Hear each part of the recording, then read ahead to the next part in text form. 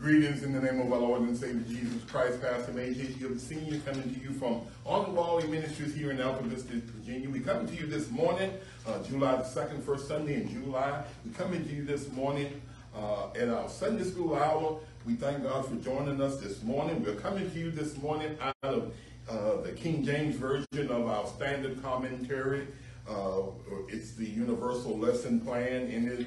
Lesson that you have other than Union Gospel Press, you can follow along with us. So if you got David C. Cook, UMI, or if you got Begley, or even any of the David C. Cook or standard commentary, standard literature, that you can follow along with us this morning. So we are thankful. We're coming out of Zechariah 9th chapter, verses 9 through 13, verses 16 and 17.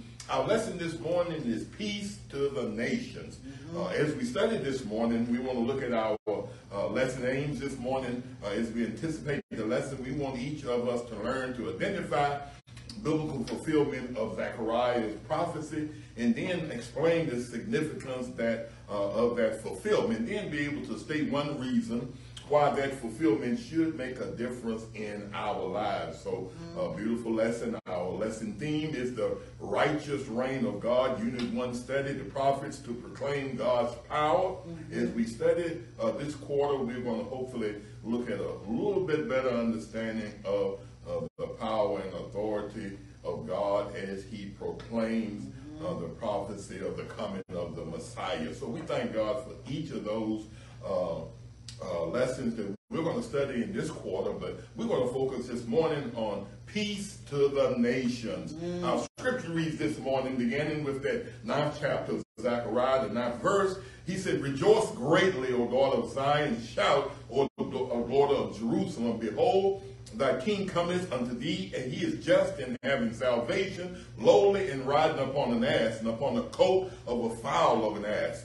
Verse 10, "And I will cut off the chariot from Ephraim, and the horse from Jerusalem, and the battle bow shall be cut off, and he shall speak peace unto the heathen, and his dominion shall be from sea even to sea, from river even to the ends of the earth.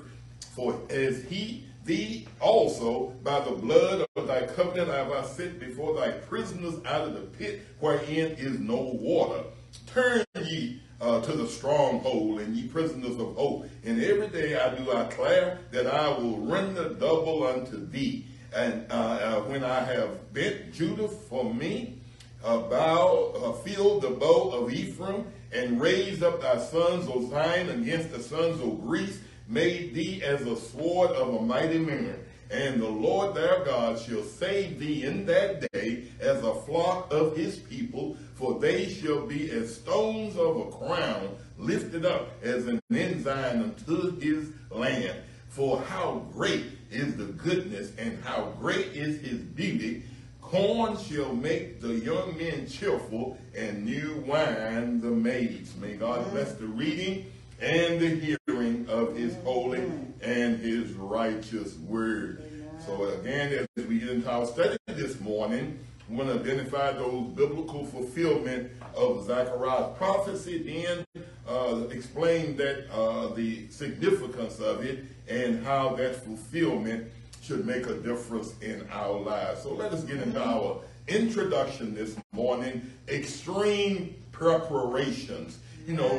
Extreme preparations. When overnight guests are expected, a host is faced with the decision on how he will prepare for that visit. And preparations may vary according to the status of the one coming to visit. One extreme of preparation, a regular used room may be vacated and receive a deep cleaning, windows washed, bedspreads laundered, and carpet steamed. And other extreme situations calling for little or no preparation at all, with the guests being expected to sleep on a couch, or relatives or kids are more likely to experience no special preparation for their overnight stay. A brief description was that it was done to prepare for the arrival of the ultimate dignitary, the Lord God. It's found in Isaiah 40th chapter, verses 3 and 4. It says there, "The voice of him that crieth in the wilderness to prepare the way for the Lord." This passage is cited in the New Testament being fulfilled in the ministry of who? John the Baptist. And as he leads to the conclusion that the preparation was to be spiritual in nature, a preparation of the heart. People reached John's message in various ways. One extreme was reactions of sincere repentance by the unlikely people. Then the other extreme was attempts to discredit John. His preparation were able to recognize the prophetic fulfillment when it was right before their eyes. There's our lesson context this morning. You know, Zechariah is the prophet. About 30 men in the Bible is mentioned by the name of Zechariah, but also identifies the one that are in our lesson this morning. The names of man's father or grandfather listed to the point that the prophet whose work was to be dated around 520 BC onward. And he and his contemporary Haggai, they played a leadership role in the rebuilding of the temple following those who returned from Babylonian captivity. And Zechariah joined Haggai with this general exhortation, followed by a series of 8 visions that provided encouragement for the project of rebuilding the temple, tremendous assurances given unto them toward the end of the vision that the Lord declared that my house shall be built. In that regard, those prophets that lived during the time of King Darius of Persia, who reigned from 522 to 486 BC. Then what about Zechariah as a prophecy? The book of Zechariah is located in the Old Testament of the minor prophets, and the longest of those 12 books comprises of 22% of the section. Following the introduction, the book falls into 3 parts. First part features 8 night visions that Zechariah had, and the format is apocalyptic, is vivid, is unusual visions of future events. And this type of literature seems to have the origin during the time of the Jews and their captive in Babylon. But the textbooks of Daniel and Ezekiel were also examples that talked about their captivity. Then Zechariah 7 and 8, it constitutes the second part of the letter and reveals the prophet about 2 years after those night visions. The segment records the responses by the Lord of those observances of fasting along with the law of Moses, described the fasting of the Israelites in the Day of Atonement. Fasting is adherent to afflict your souls. By those Jews that were in Babylon, they had introduced more fast even into the calendar. Then the last part of Zechariah, the third part, it presents itself as 2 updated prophecies. The first prophecy, it speaks of God's forthcoming actions of their judgment and his mercy. That's today's text as part of this prophecy. The second prophecy begins with chapters 12 and 14, describes the coming day of the Lord. The book of Zechariah is quoted 7 times in the New Testament. Then Zechariah 9 begins. The 8 verses are believed to focus during the time of Alexander the Great, and he defeated the Persian under Darius III. That famous battle that was in 333 BC. Alexander then turned south and placed his name as Zechariah. Verse 8 immediately precedes the text of our today's text. And then God blessed and condemned empires and kings throughout those centuries, but each one had a role in God's plan that will ultimately bring the Messiah into the world, all in the right time. Amen. And then in the timeline, references above are correct. It means that there is a gap about 300 years from the time of the events that between verses 8 and 9.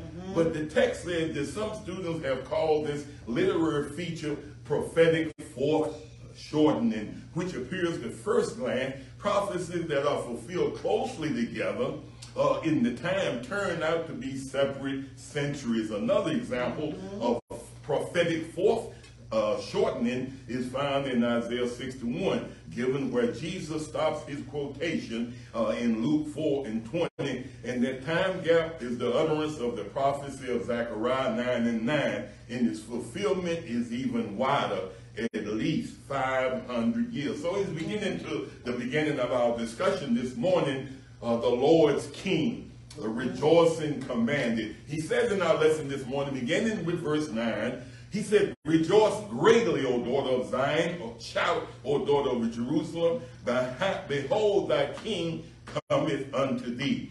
Again, we talked about it in last week. The writer used this poetic parallelism. He said that, O daughter of Zion, and then, O daughter of Jerusalem. He said both of them is relating to what? God's chosen people. Israel is relating to Israel and Judah, for them to be able to recognize, and he's prophesying that what? The king will come. And the celebration will be in response to that king that is coming to the city, the royal arrival of not one of conquest, giving the commandments, rejoice and shout. But at the time they were shouting because of the king. Then verse part B, he said he's coming because he is just and he's having salvation. He's coming lowly, riding upon an ass and upon a coat of the foal of an ass. This is the direct prophecy of Jesus Christ riding in Jerusalem, coming in on that day that he rode in.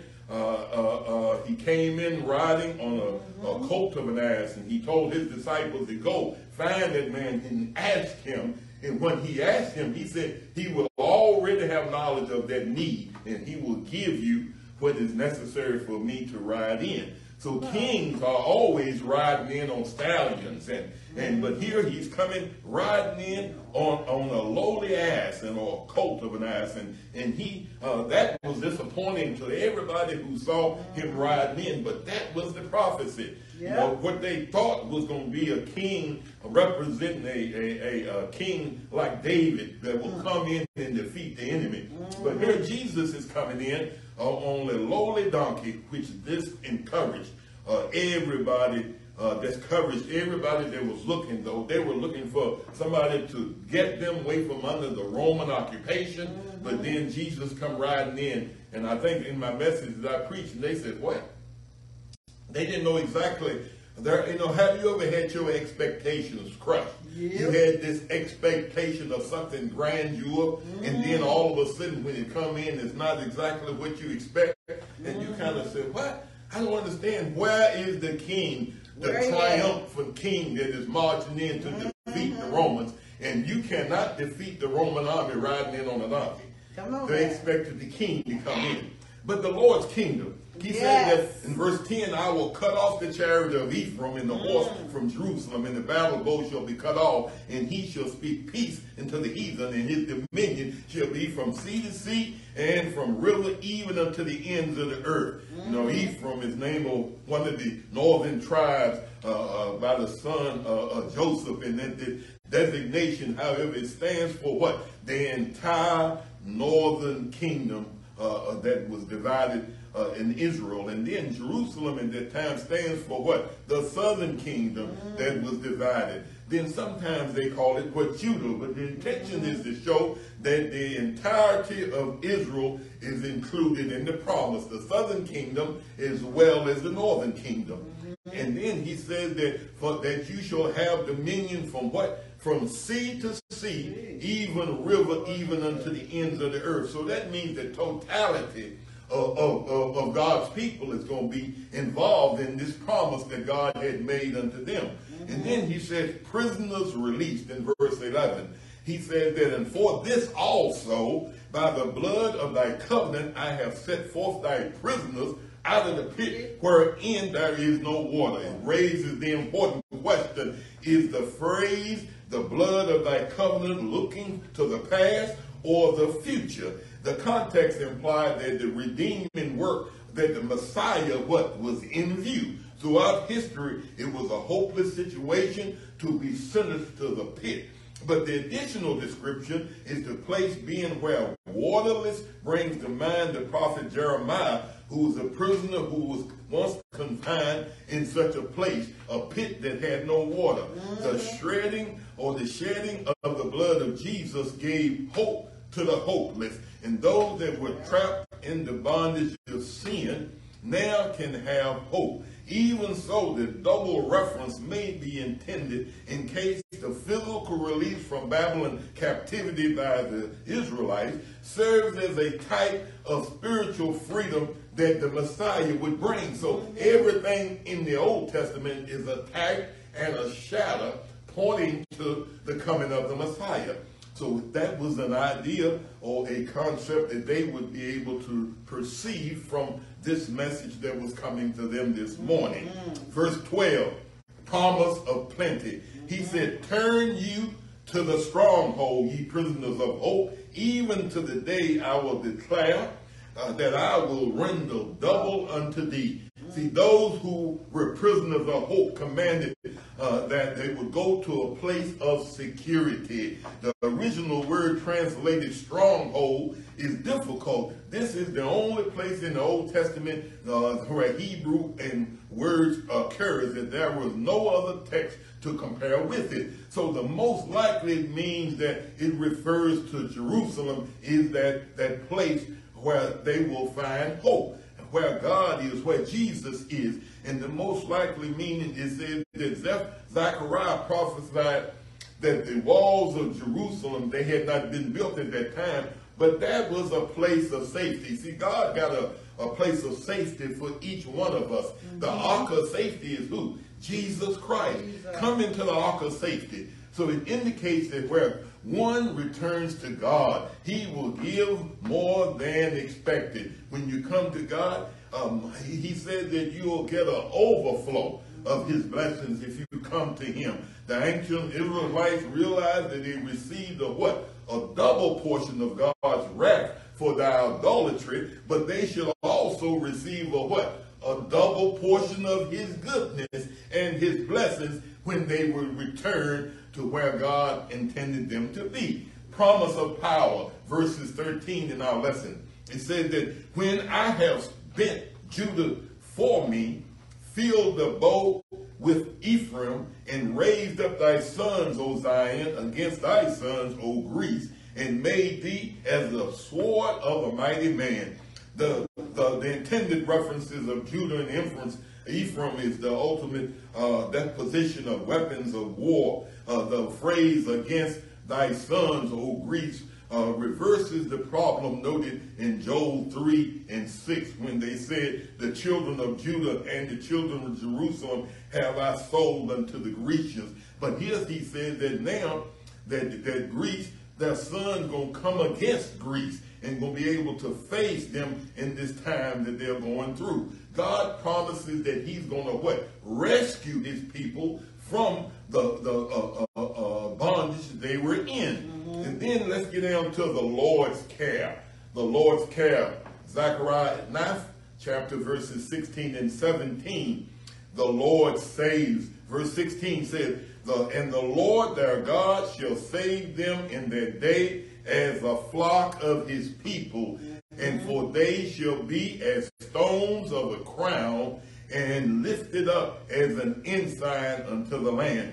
Here he says that the figure of speech that the Lord's people changes from a military action to a familiar picture of them being a caring shepherd. See, God cares that seemed to be distant and non-existent while they were in Babylon captivity. Now they can confidently trust that God will take care of them. And also, the promise reveals great value, how the Lord saw in his people. They were indeed a precious gemstone that will adorn a crown, and the nature of the blessing that wouldn't be hidden. He said, rather, they will be lifted as an ensign unto the land as a witness for all those to see.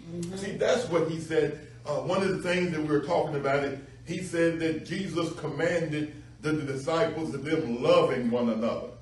And he said one word. He said, by this example of you loving one another, the world will know that you are one of my disciples. Amen. And so here they are saying is, by you being lifted lifted up, by you being lifted up, showing how God gave you the victory, that become an ensign, that become an example to those that in the land to see if God can do this for his people after they were in captivity, after they've been in bondage. If God can do this, that can be an example to everybody around you. See, your life is not, I like this old poem says, no man is an island, no man stands alone. Each man is his brother. So we are not on an island by ourselves. We live to be an example to someone else. Amen. When you do good for the Lord, God puts you in a place where your life become an ensign or an example to those that are around you. Amen. We become a light to the world. That's why he said, so let your light shine.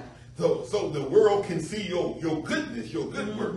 You know, you become the what? Ensign or the example for the world. The church today, we should be an ensign unto the world today, because the world is looking for somebody who is able to walk according to the word and the will of God. And when they see you walking in that righteousness of God, they too have that desire that they too can walk in the same righteousness of God. Verse 17, the Lord supplied. He says that for how great is his goodness and how great is his beauty. Corn shall make the young men cheerful and new wine the maids. Two sudden praises that in response to the promises that God had made unto them. He said God is what? Great. When? All the time. And the language goes back to results that what God will do. The word corn is talking about bread or grain. He says that the grain shall make young people cheerful, ain't it? But then the new wine will make the maids happy, won't it? He says that bread will give them food that they need.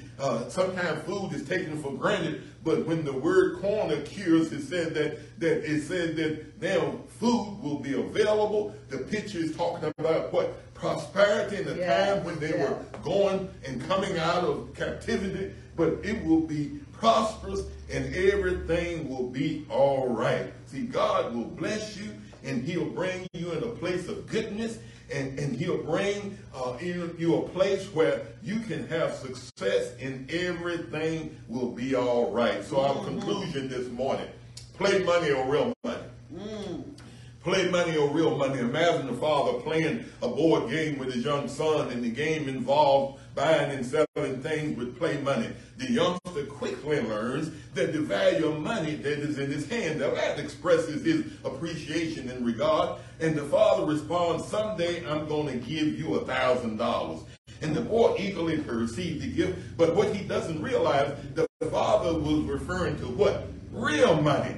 The father doesn't make this distinction at the time that the promise that his son was going to give him play money or real money. The son focused on apparently the value of the play money, because that was the game he was playing. So it was seen in today's text, God has an intent of bringing eternal life, which is what? Real money. That real money to those that he created in his image, those that accepted Jesus the Christ. But he made promises to those that are under the old covenant in terms of their physical or earthly derivative. See, that's play money, ain't it? Because there is no framework to change them or to get them any better. But even in the New Testament, people had a hard time seeing the spiritual surpassing the earthly, or seeing beyond the temporal into the eternal. See, God is there to give us what we need to have us, to sustain us throughout eternity. But what this world offers us, I saw, I think it was on Facebook this morning, he said that we fall for a temporary solution rather than an eternal solution. The devil can only offer us what's temporary, but God can offer us what is eternal. What the devil offers us will wear out, it will run out, but what God offers us will what? Last. Only what you do for God will what? Last. Will last. So that's what we have to understand. So the question is, where are you in regard to where you're putting your trust? Are you looking for play money? Or are you looking for the real money?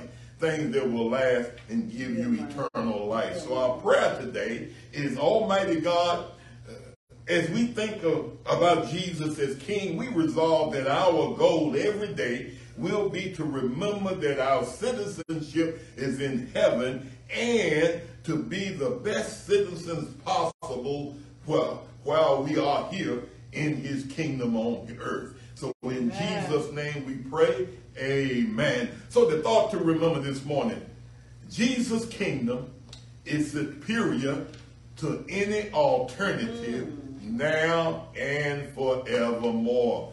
We thank God for you. Join us this morning in our Sunday school hour. You can follow along again with us by having any other literature other than the Union Gospel Press, but any of your other commentaries or any of your other universal lesson plans, you can follow along with us each and every Sunday morning. So we do thank God for you joining us. At this Sunday school hour, we're going to prepare to go into our worship hour. We also want to remind you on first Sundays, we do have Holy Communion following our morning message. So we ask you to get some juice and some bread, get some whatever you have in the house. We're going to pray over it, asking God to sanctify it, and then we're going to take of the body and the blood of Jesus following our morning message. So as we come this morning, we're going to ask my wife